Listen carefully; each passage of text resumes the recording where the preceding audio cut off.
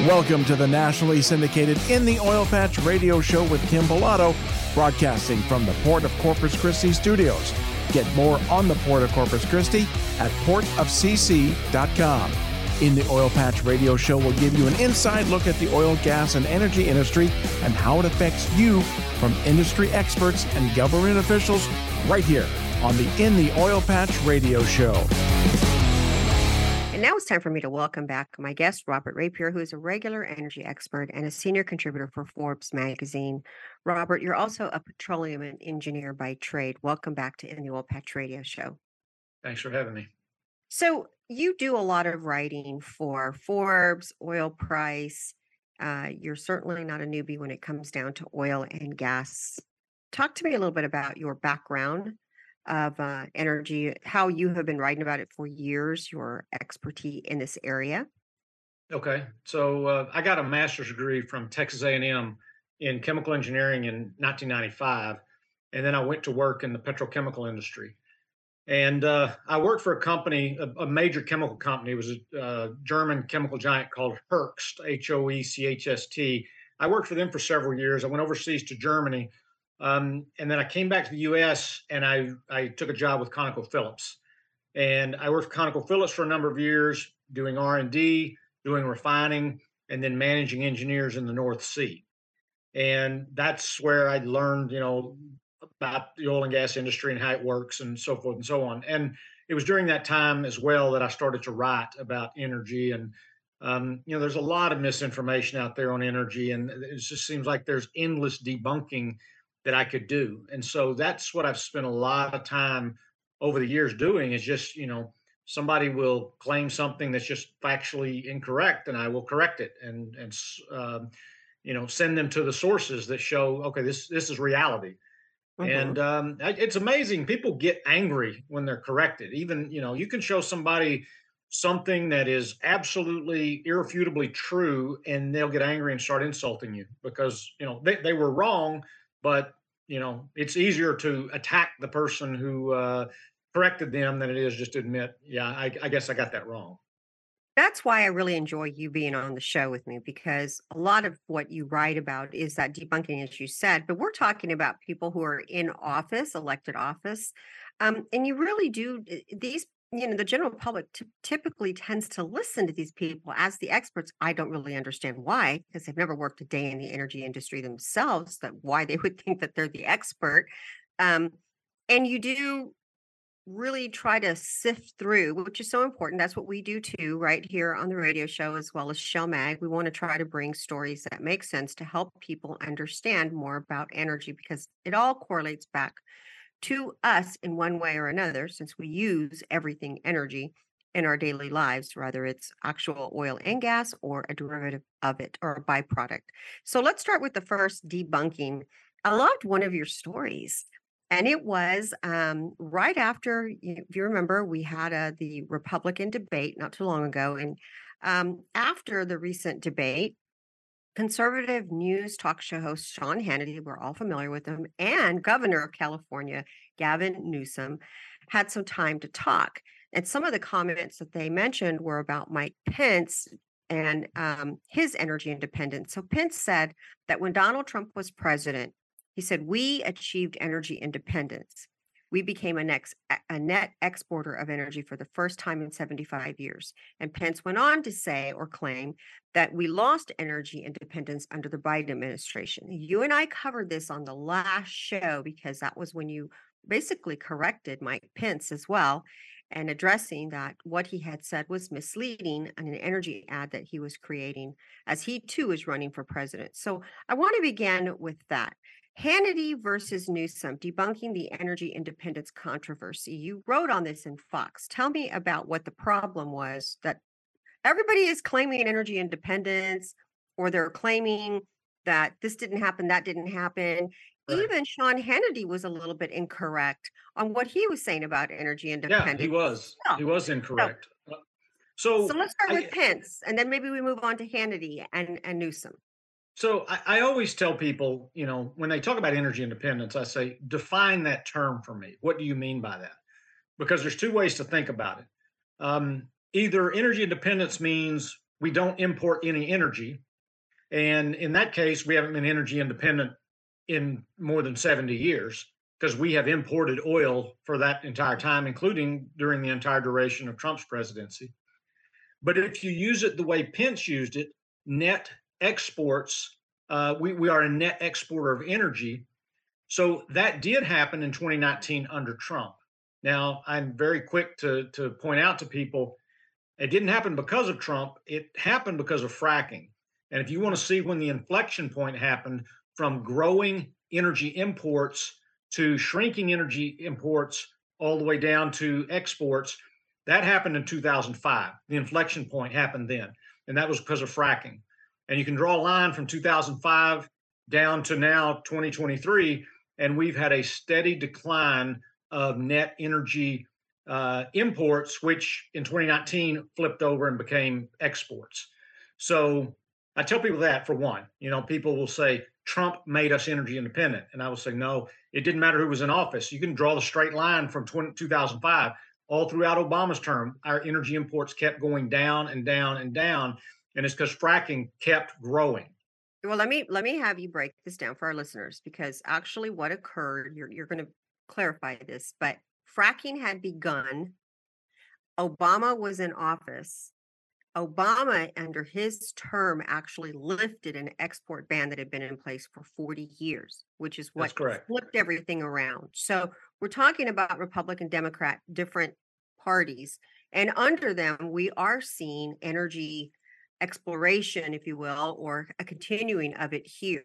It's just people don't understand which party. It's actually both parties are responsible for producing our energy, exporting or importing energy independence in some ways. They both need to have credit because they both have and maybe to the anti-oil and gas, maybe they, instead of just being mad at Republicans, be mad at the Democrats too, because it was under the Obama administration that the lifting of the export ban passed, correct? Correct. But I would say that, so Obama just happened to be in office when fracking really took off. And I don't think he wanted to lift the export ban, but Republicans came to him and said, we'll trade you a lifting of the export ban for passing your priorities on renewable energy. And so he made a deal. And that deal, it's possible that we would have run up against constraints as we continue to increase oil production that would have kept us from technically becoming net energy exporters. But the fact that we could now start exporting oil meant that shale production could continue to grow. And, on that theme, people ask me, why do we import any energy when we're exporting energy? I say, because complicated. So the energy we're exporting is not as good a fit for our refineries as the energy we're importing. That doesn't mean it won't work at all. I used to work in a refinery. We could run light oil through that refinery, but the economics weren't as good as running heavy oil. So if we have a producer of oil right next door to us and they're producing light oil and they want, $80 a barrel for that oil, or we can get oil from Canada that's heavy sour oil that's $40 a barrel, we're going to take that deal, even though, question? How important in your mind was it that the export ban was lifted, considering all these other things that have rolled out since that? And if we just look at Ukraine and Russia, we are providing our allies in Europe a lot of natural gas and other countries as well. Had we not had that ban lifted, we wouldn't be in this position to do that and to help them. So how important in your mind was it that we, wound up lifting it, not really realizing how important it would be in the future for world security when we talk about energy? Well, it allowed the U.S. to play a role, in global energy supplies that we hadn't been able to play before. We could export natural gas, but nobody ever thought we would produce enough natural gas to actually be an exporter of natural gas. But oil, the export ban had been in place for a long time. It doesn't really make any sense, except for, trying to protect U.S. consumers. But, a U.S. oil producer would say, why can't I export my oil? Anybody else can make whatever they want. They can export it, they can import, and you're restricting me from being able to export oil. So it was very important. It eliminated a potential constraint that we were going to run up against. But back to my previous point, if the export ban hadn't been lifted, we would have seen prices start to become depressed in U.S. WTI crudes because it can't get to the world market. And so you would see refiners that become more attractive to refiners. And you might still see the U.S. become, energy independent because we're still exporting coal and we're exporting natural gas.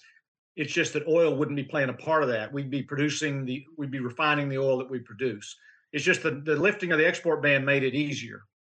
So I want to get back to the original question, which is, so Mike Pence, we've already gone through that one on another show of you, and you wrote about it at Forbes too, about Mike Pence's comments were not quite correct. But I want to jump into in this segment too, a little bit about what happened between after the Republican debate. Hannity and Newsom kind of went at it, and you're debunking that too. Tell me what happened. So Hannity said Donald Trump made us energy independent, and I've said why that's not correct. He was driving the car when we got to energy independence, but we were going to get there anyway. But then he said, and then we lost that under Biden. Well, that's not true. So 2022, we exported the largest amount of energy in U.S. history. So you're saying we became a net energy exporter under Trump, and therefore we're energy independent. That has only grown in the last 2 years. It grew in 2021. It grew in 2022. So, and Hannity was saying, no, that's not correct. That's not correct. And then Newsom said, Google 5.94 quads. And if you Google that, one of the articles you'll find is my article from Forbes back in May, where I explain all this. And I said, by the measure of net energy exports being the measure of energy independence, we've been at the highest level of energy independence in at least 70 years and probably forever. I don't think we've ever exported 5.94 quads of energy, and that's going to grow this year. And we're going to set a new oil production record this year. So the Republicans are making a strategic mistake, I think, in trying to attack Biden on the energy independence issue, because in black and white, that's not correct. Now, what you could say is Biden hasn't been friendly to the oil industry, and I would say that's absolutely true. You could say that we might be producing even more oil if he hadn't been, the way he was toward the energy industry, and I would say that's probably true. But most of the decisions he's making right now are not going to impact oil production for another, 4 to 8 years. Well, that's what I want to talk about. Let's take a quick break. You're listening to In the Oil Patch Radio Show. We'll be right back. And we're back. You're listening to In the Oil Patch Radio Show. My guest today is Robert Rapier, a regular contributor here on In the Oil Patch Radio Show, as well as a senior contributor with Forbes magazine. Robert, before the break, I asked you to tell me a little bit about an article that you wrote for Forbes. It was titled Hannity versus Newsom, Debunking the Energy Independent Controversy.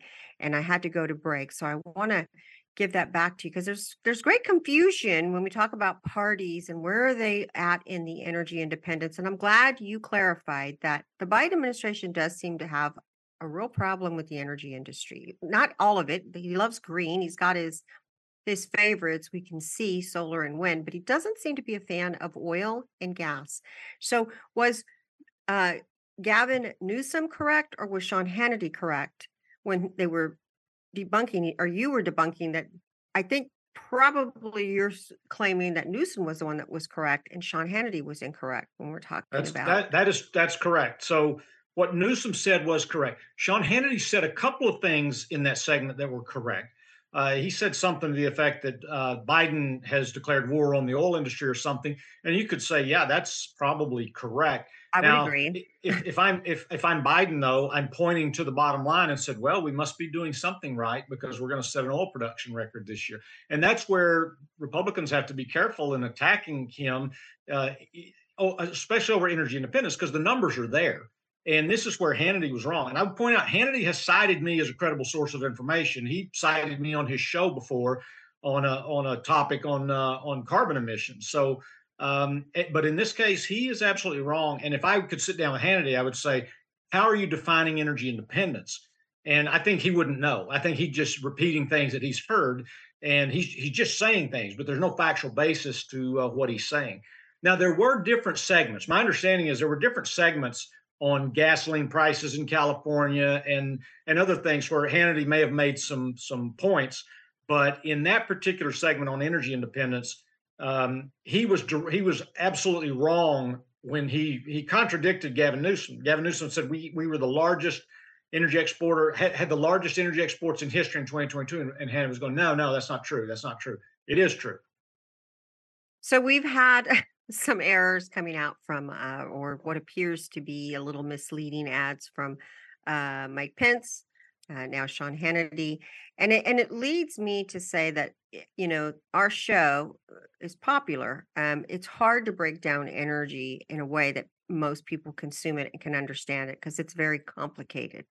There's a lot of different moving parts and factors every day, and just when yesterday was one way, today you can wake up and something's completely different, like Russia invades Ukraine and there's a new set of rules and a new something different is going to be happening with energy prices globally, worldwide. There's importing, exporting. There's just a lot. And that's why I love having you on the show, because you really kind of break through and tell things, but you're not sitting on the side of I'm a Republican, I'm a Democrat, or I'm an independent. You're just kind of setting the story straight on energy. So Right. let's switch gears and let's drive into, we seem to be having a rally towards $100 a barrel pricing point. So after dropping below $70 a barrel in early summer, the price of West Texas crude has been increasingly higher as we've seen through the summer. And actually now we've come out at about $90 a barrel for the first time this year. Doesn't seem to be any signs that it's going to slow down. And I guess I want you to explain, why is that in the way of, and what can we expect? This might go into break and then come back from it, because I think there's a lot here to discuss. One of your articles talks about it's not just the price. You have to think about what OPEC is doing. You have to think about there's a lot of different moving pieces. I want you to bring that in. Are we going to see $100 a barrel for oil between now and the end of the year? That's the first question. And if so, Okay. why? Okay. So I think lately oil prices have started to soften a little bit. I don't know if we'll get to $100, but the supply demand constraints are there to make that happen. It all depends on OPEC. We could get to $100 oil if OPEC decided that's where we need to be. And, the problem is U.S. is a major oil producer, but we're also a major oil consumer. And when Biden drained our strategic petroleum reserve, he took away one of the handles that we have for trying to manage short-term oil prices. And I said at the time, the risk is we deplete the strategic petroleum reserve and OPEC just makes production cuts to offset that. And that's what they've done. Mm. So OPEC is very much in the driver's seat at this point on oil prices. Now, the fact that we're driving, it's funny, you might say, if Biden has been hostile to the oil industry, why are we going to set an oil production record this year? Well, it's because of high oil prices. So the point I would make there is high oil prices have a much bigger impact on oil production than anything a president does. Presidential policies can impact oil, further down the road, but in the short term, oil prices have a much bigger impact, and that's one of those macro factors that's going on right now. Creeping higher oil prices, oil producers are producing as much as they can, and the oil industry itself, they complain about what Biden's done and cutting off production and all this stuff. The bottom line is they are profiting handsomely at $90 oil. So on the one hand, high gasoline prices hurt Biden with the consumer, and that's going to hurt his reelection. But they're making the oil industry a lot of money. So you're saying it's OPEC. How much of what's happening globally is also a problem? Like Russia invading Ukraine, that's been tightening supply, right? Is that also coming in to play a factor as well, So sparking it to go higher? I always tell people to understand what's happening. You have to go all the way back to the COVID crash in 2020. We were producing record amounts of oil in 2020, and then COVID hit, and U.S. production fell by 3 million barrels a day. And that's because we had all the stay-at-home orders, and oil demand plummeted. The price of WTI closed negative. It was a crazy time. But then demand rebounded faster than supply could come back online. Because when you shut in some of those small stripper wells, they're shut in for good. There's no bringing them back. And some producers went out of business, and that production may not be coming back. And so what we saw then was a steady climb. We saw a very quick rebound in demand and a much slower rebound in supply, and that drove oil prices high. People talk about, I wish we'd get back to $2 a gallon gasoline when Trump was in there. The only time gasoline went to $2 a gallon is when demand collapsed because of COVID. Robert, let's take a quick break. When we return, I want to get back on the topic. You're listening to an Oil Patch Radio Show. We'll be right back.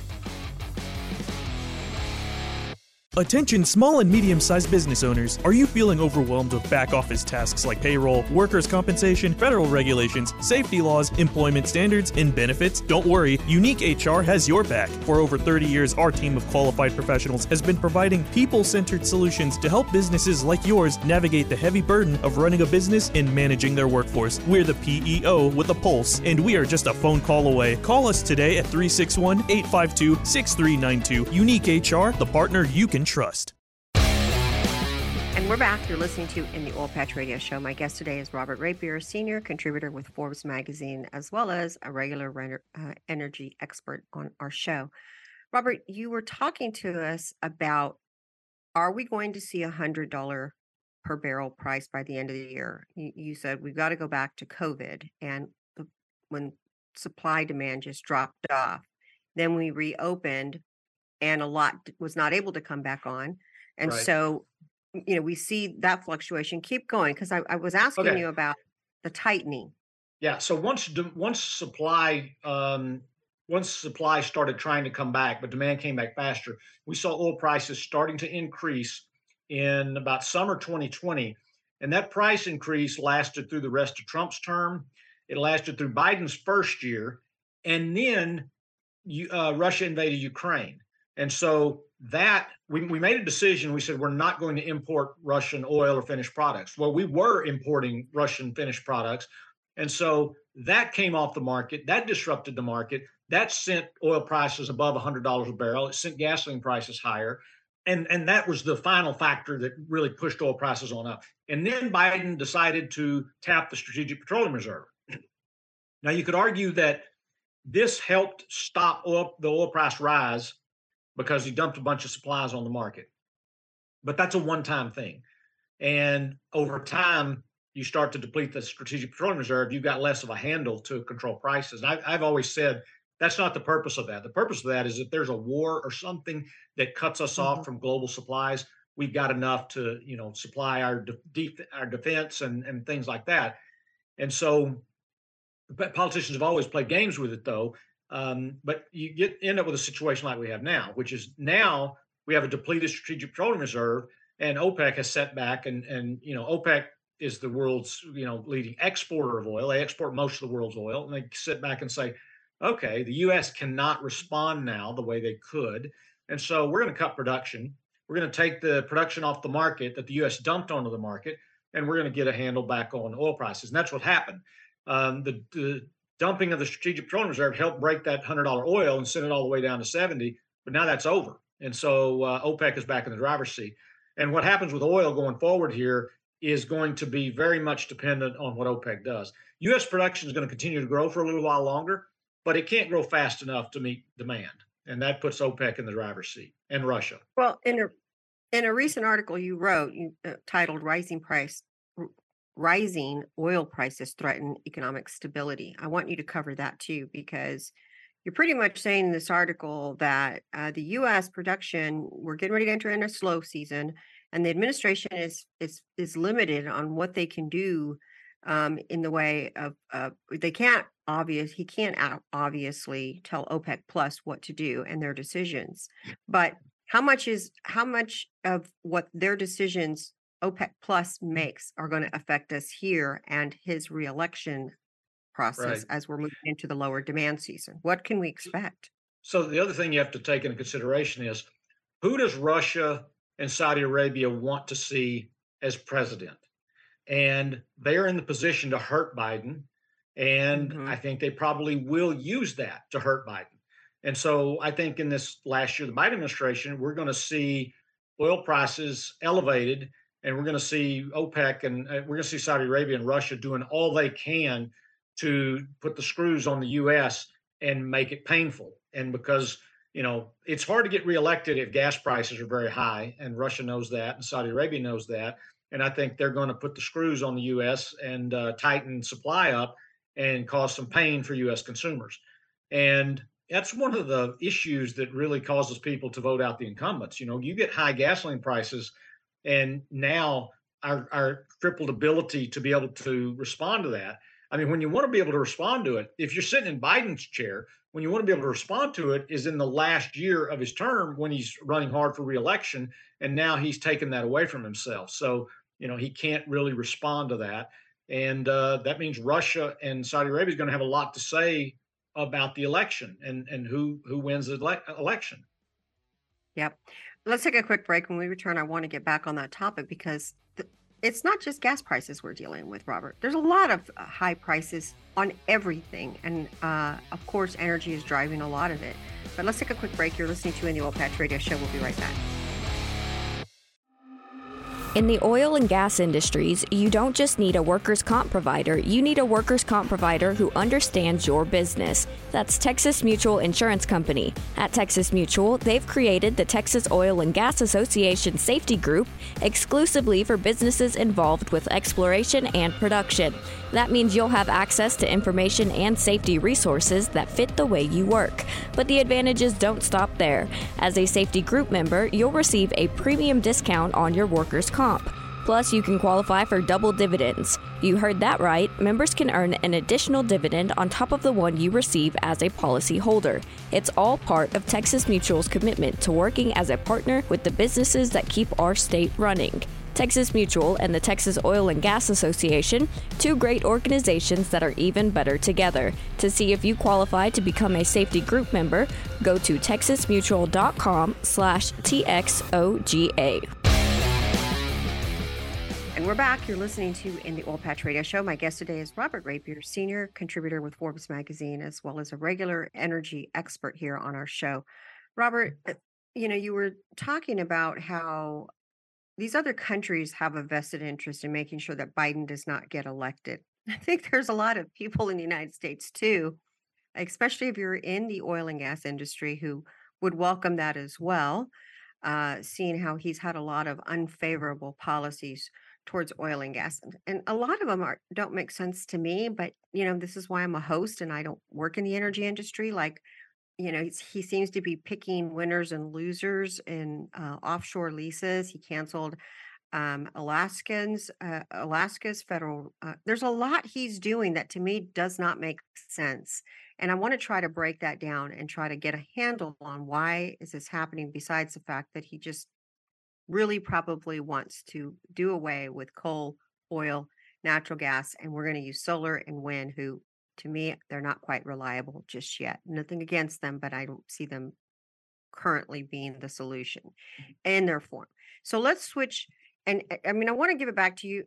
How much of what's happening right now with his policies, things that are happening with OPEC, things that are happening in our economy, everything is up, from gas prices, food prices, restaurant prices, everything is extremely high. Your utility bills are high. How well do you see this administration being able to recover and react from a lot of, I think it seems like the roosters are coming home to roost now on him and Here's the the party. problem. Here's the problem with inflation.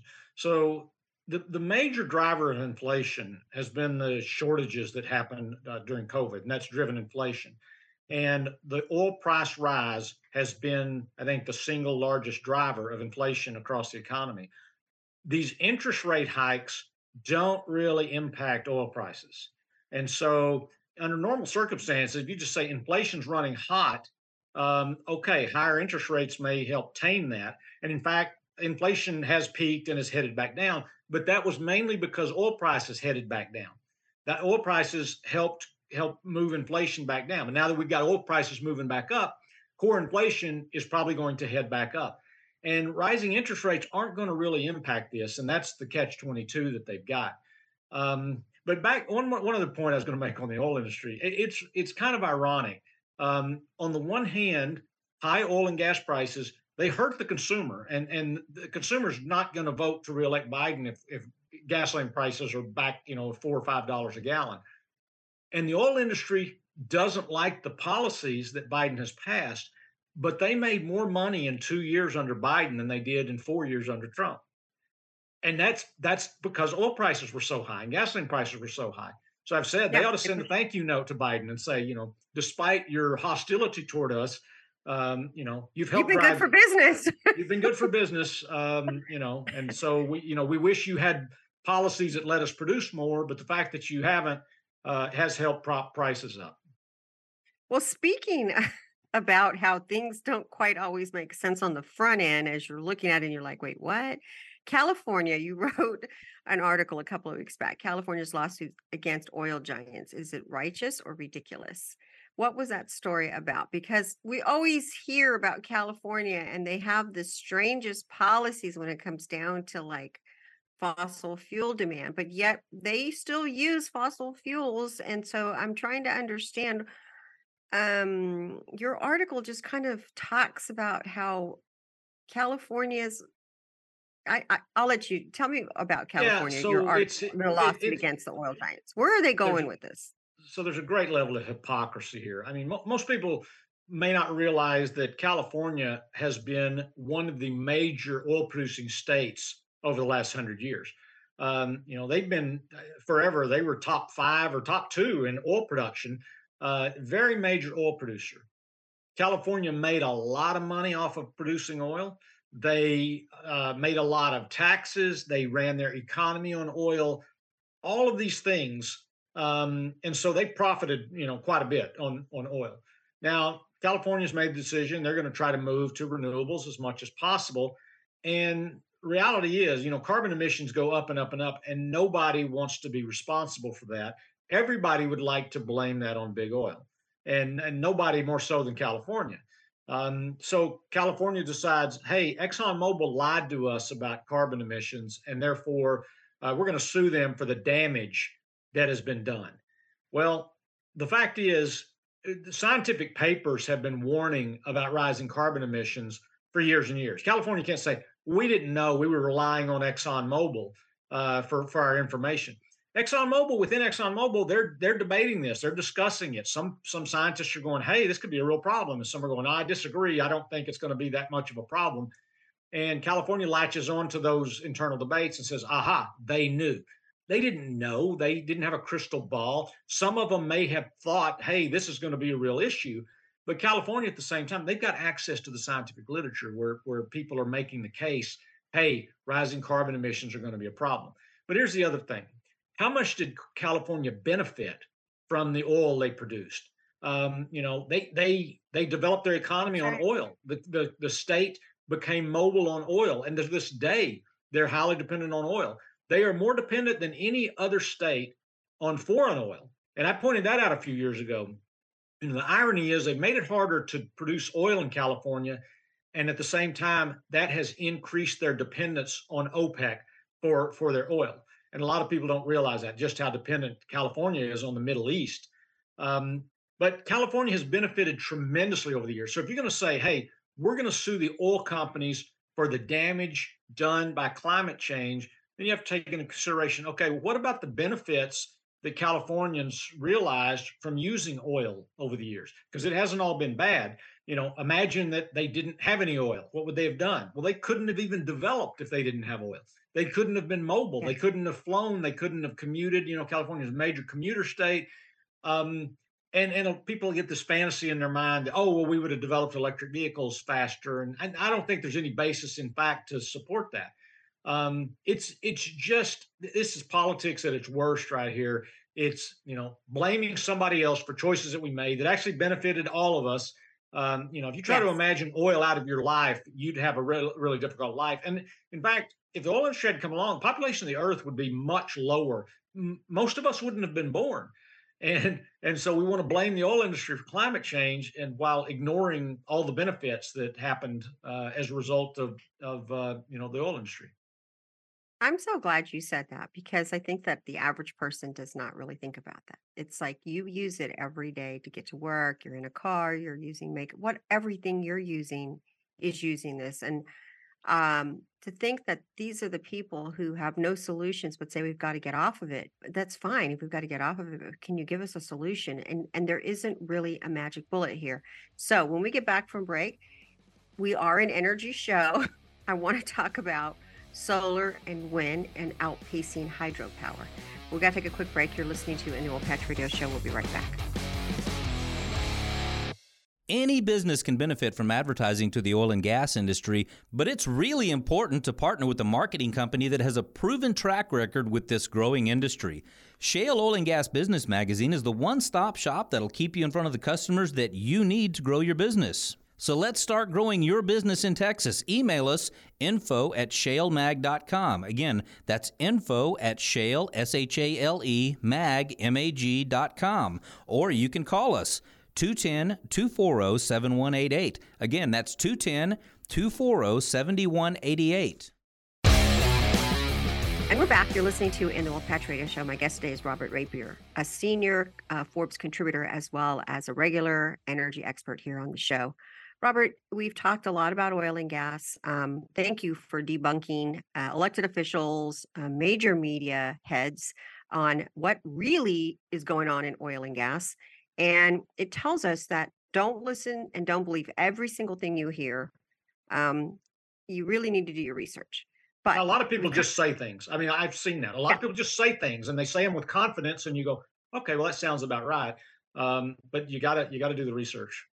yeah. Well, that's why I'm a talk show host and not an expert. That's why you all are here to explain it to us. But let's switch gears. You recently wrote an article on the new energy era, which of course we all have heard solar and wind is the solution for replacing a good old oil and natural gas. But it's now, your article says solar and wind is outpacing hydropower. So we have heard and we do see that there's so much going into solar and wind. A lot of the IRA, the Inflation Reduction Act, had a lot of money in there to grow these. And definitely, I would say that it seems as though our elected officials want to give money to help grow solar and wind. But for the first time, you're saying we're seeing hydropower out even pace solar and wind. There's listeners, trust me, that don't really know what hydropower is. So let's start with that. And then how is it outpacing solar and wind? So solar and wind are outpacing hydropower. So what's happened is hydropower is electricity from dams All right. across the country. So that has been a very mature area for a long time. Hydropower has produced, I don't remember the number, 20% of our electricity or something for a long, long time. And there's not much growth there because there aren't a lot of sites left where you can put in a dam and create a lake and produce hydropower. Now, solar and wind have been growing at double-digit rates for the past 15 years or something. So they finally produced more of our electricity than hydropower for the first time since last year, and I think they outpaced nuclear the year before that. So they're growing very, very rapidly, but they're going to reach a point here. Well, growth is slowing down, and there was a major news story at the end in late September where one of the major renewable energy producers, NextEra Energy Partners, announced that they were going to have to cut their distribution to investors in half because they could foresee growth slowing down. And one of the major factors there, well, two major factors. One is higher interest rates. These are capital intensive businesses, and they have to go out and they have to raise money, and high interest rates are killing them. That's one thing. The other is that ESG investing, the investing in green stuff, is sort of softened in the past 3 or 4 months. And in the wake of the NextEra Energy Partners announcement, their stock price got cut in half. It's gone down by about 50% since September the 25th or something. That's when the announcement was made. And NextEra Energy, which is the largest publicly traded utility in the world and owns NextEra Energy Partners, owns a substantial fraction of it and is their sponsor. They've seen their own share price drop by more than 20%. And the utility sector was the worst performing sector in Q3, and that's the main reason why. the renewables companies that are heavily reliant on renewables did very poorly Mhm. in Q3. And it's high interest rates, and it's this growing skepticism about ESG investing. Well, I don't, and I apologize to the listeners. I need to correct that. I read it wrong. Your article did say wind and solar outpacing hydropower.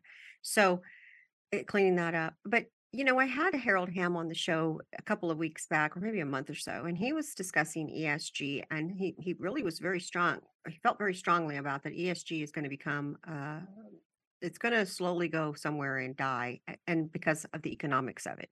And I'm hearing you say that now solar and wind are kind of maybe reaching, would you say, a peak, or not really having the ability to grow because of what you said, the Going to slow interest down. rate. It's going to slow Yeah. down. It's not a peak, but I do think eventually solar will supply us with most of our energy, but it's going to take a while. I mean, I wrote an article in 2007, and I said, in the long run, ultimately, Mhm. all of our energy, practically all of it, comes from the sun, and in the long run, but it's a very long run, solar is going to provide most of our energy, but we're not anywhere close to that yet. In primary Where energy, still fossil fuels provide more than 80% of the world's primary energy. And so that's a great entry for me to say. I want you to kind of give us an idea of. I don't think I've heard anybody say we do not want solar or wind.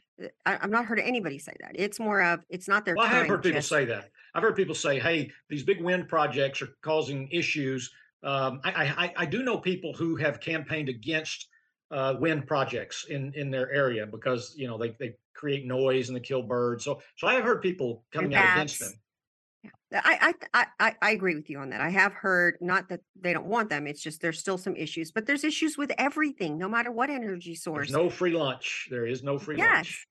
So, so that being said, there's a problem with storage of what they're collecting from wind and solar. So when do you see more or less, or when do you think more or less that we will see true um, benefit from utilizing solar and wind in the future, that we will go to really starting to get off? Because I interviewed a guest the other day, Art, and he was like, Kim, all we're doing is adding to the grid. He said, Art, and if you want to watch that show, I think it was Berman. Oh, I And know Art. I know Art. Art and I have yeah, he spent some was time together. great.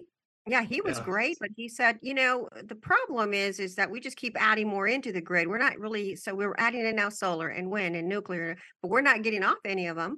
We're just continuing to replace them. But the trick is to start taking them offline, some of these, and that we're not able to do that because Right. obviously Oh, we have a demand issue overall here. energy demand keeps growing, and the renewables Yes. haven't managed to even keep pace with that. I did an extrapolation. I think over the past 10 years, I looked at how much of an impact renewables have made in the overall energy mix. I extrapolated and I said, at this rate, it's going to take 200 years before renewables can replace fossil fuels. It's not a quick fix. It's you know, I- if we were willing to 200 pay, years. yeah, it was 200 years because it had gone. I don't remember the numbers. I think in 10 or 15 years, fossil fuels had only dropped, a very few percent. And I said, if you look at that rate that they've dropped over the past 10 or 15 years, and this has been the fastest growth rate of renewables that you're going to see. It would take 200 years to phase fossil fuels completely out. I don't know about you, but that makes my head spin to think that we might spend another 200 years arguing about energy resources and political debates pertaining to this as opposed to trying to find solutions. But I guess that's what we're going to be looking looking towards in the future.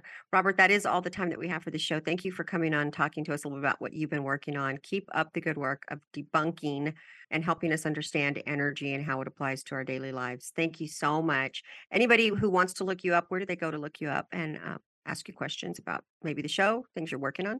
So, and you heard it here first. We're going to set a new oil production record this year. We still got the whole fourth quarter ahead of us, but we will set an oil production record this year. Under the And Biden administration. under the Biden administration. And I will write about that in early January as soon as the numbers are in. I mean, it may be locked in by late December, and I'll write an article then. But you'll find me on Forbes. That's where most of the breaking energy news stuff I post there first. I also write for Investing Daily, but that's about the utilities that I mentioned, and we do cover energy, and we have energy recommendations there. But for most viewers who are just interested in oil production and the energy sector, Forbes is where you're going to find, my most current stuff. So you Google my name, Robert Rapier, and Forbes, and you'll find me. Very good. Robert, thank you again for coming back on the show. We look forward to having you back on soon. Thank you. In the Oil Patch is where together we explore topics that affect us all in oil, gas, business, and in your community. Every week, your host Kim Bellotto will visit with the movers and shakers in this fast-paced industry. You'll hear from industry experts, elected officials, and many more right here on In the Oil Patch.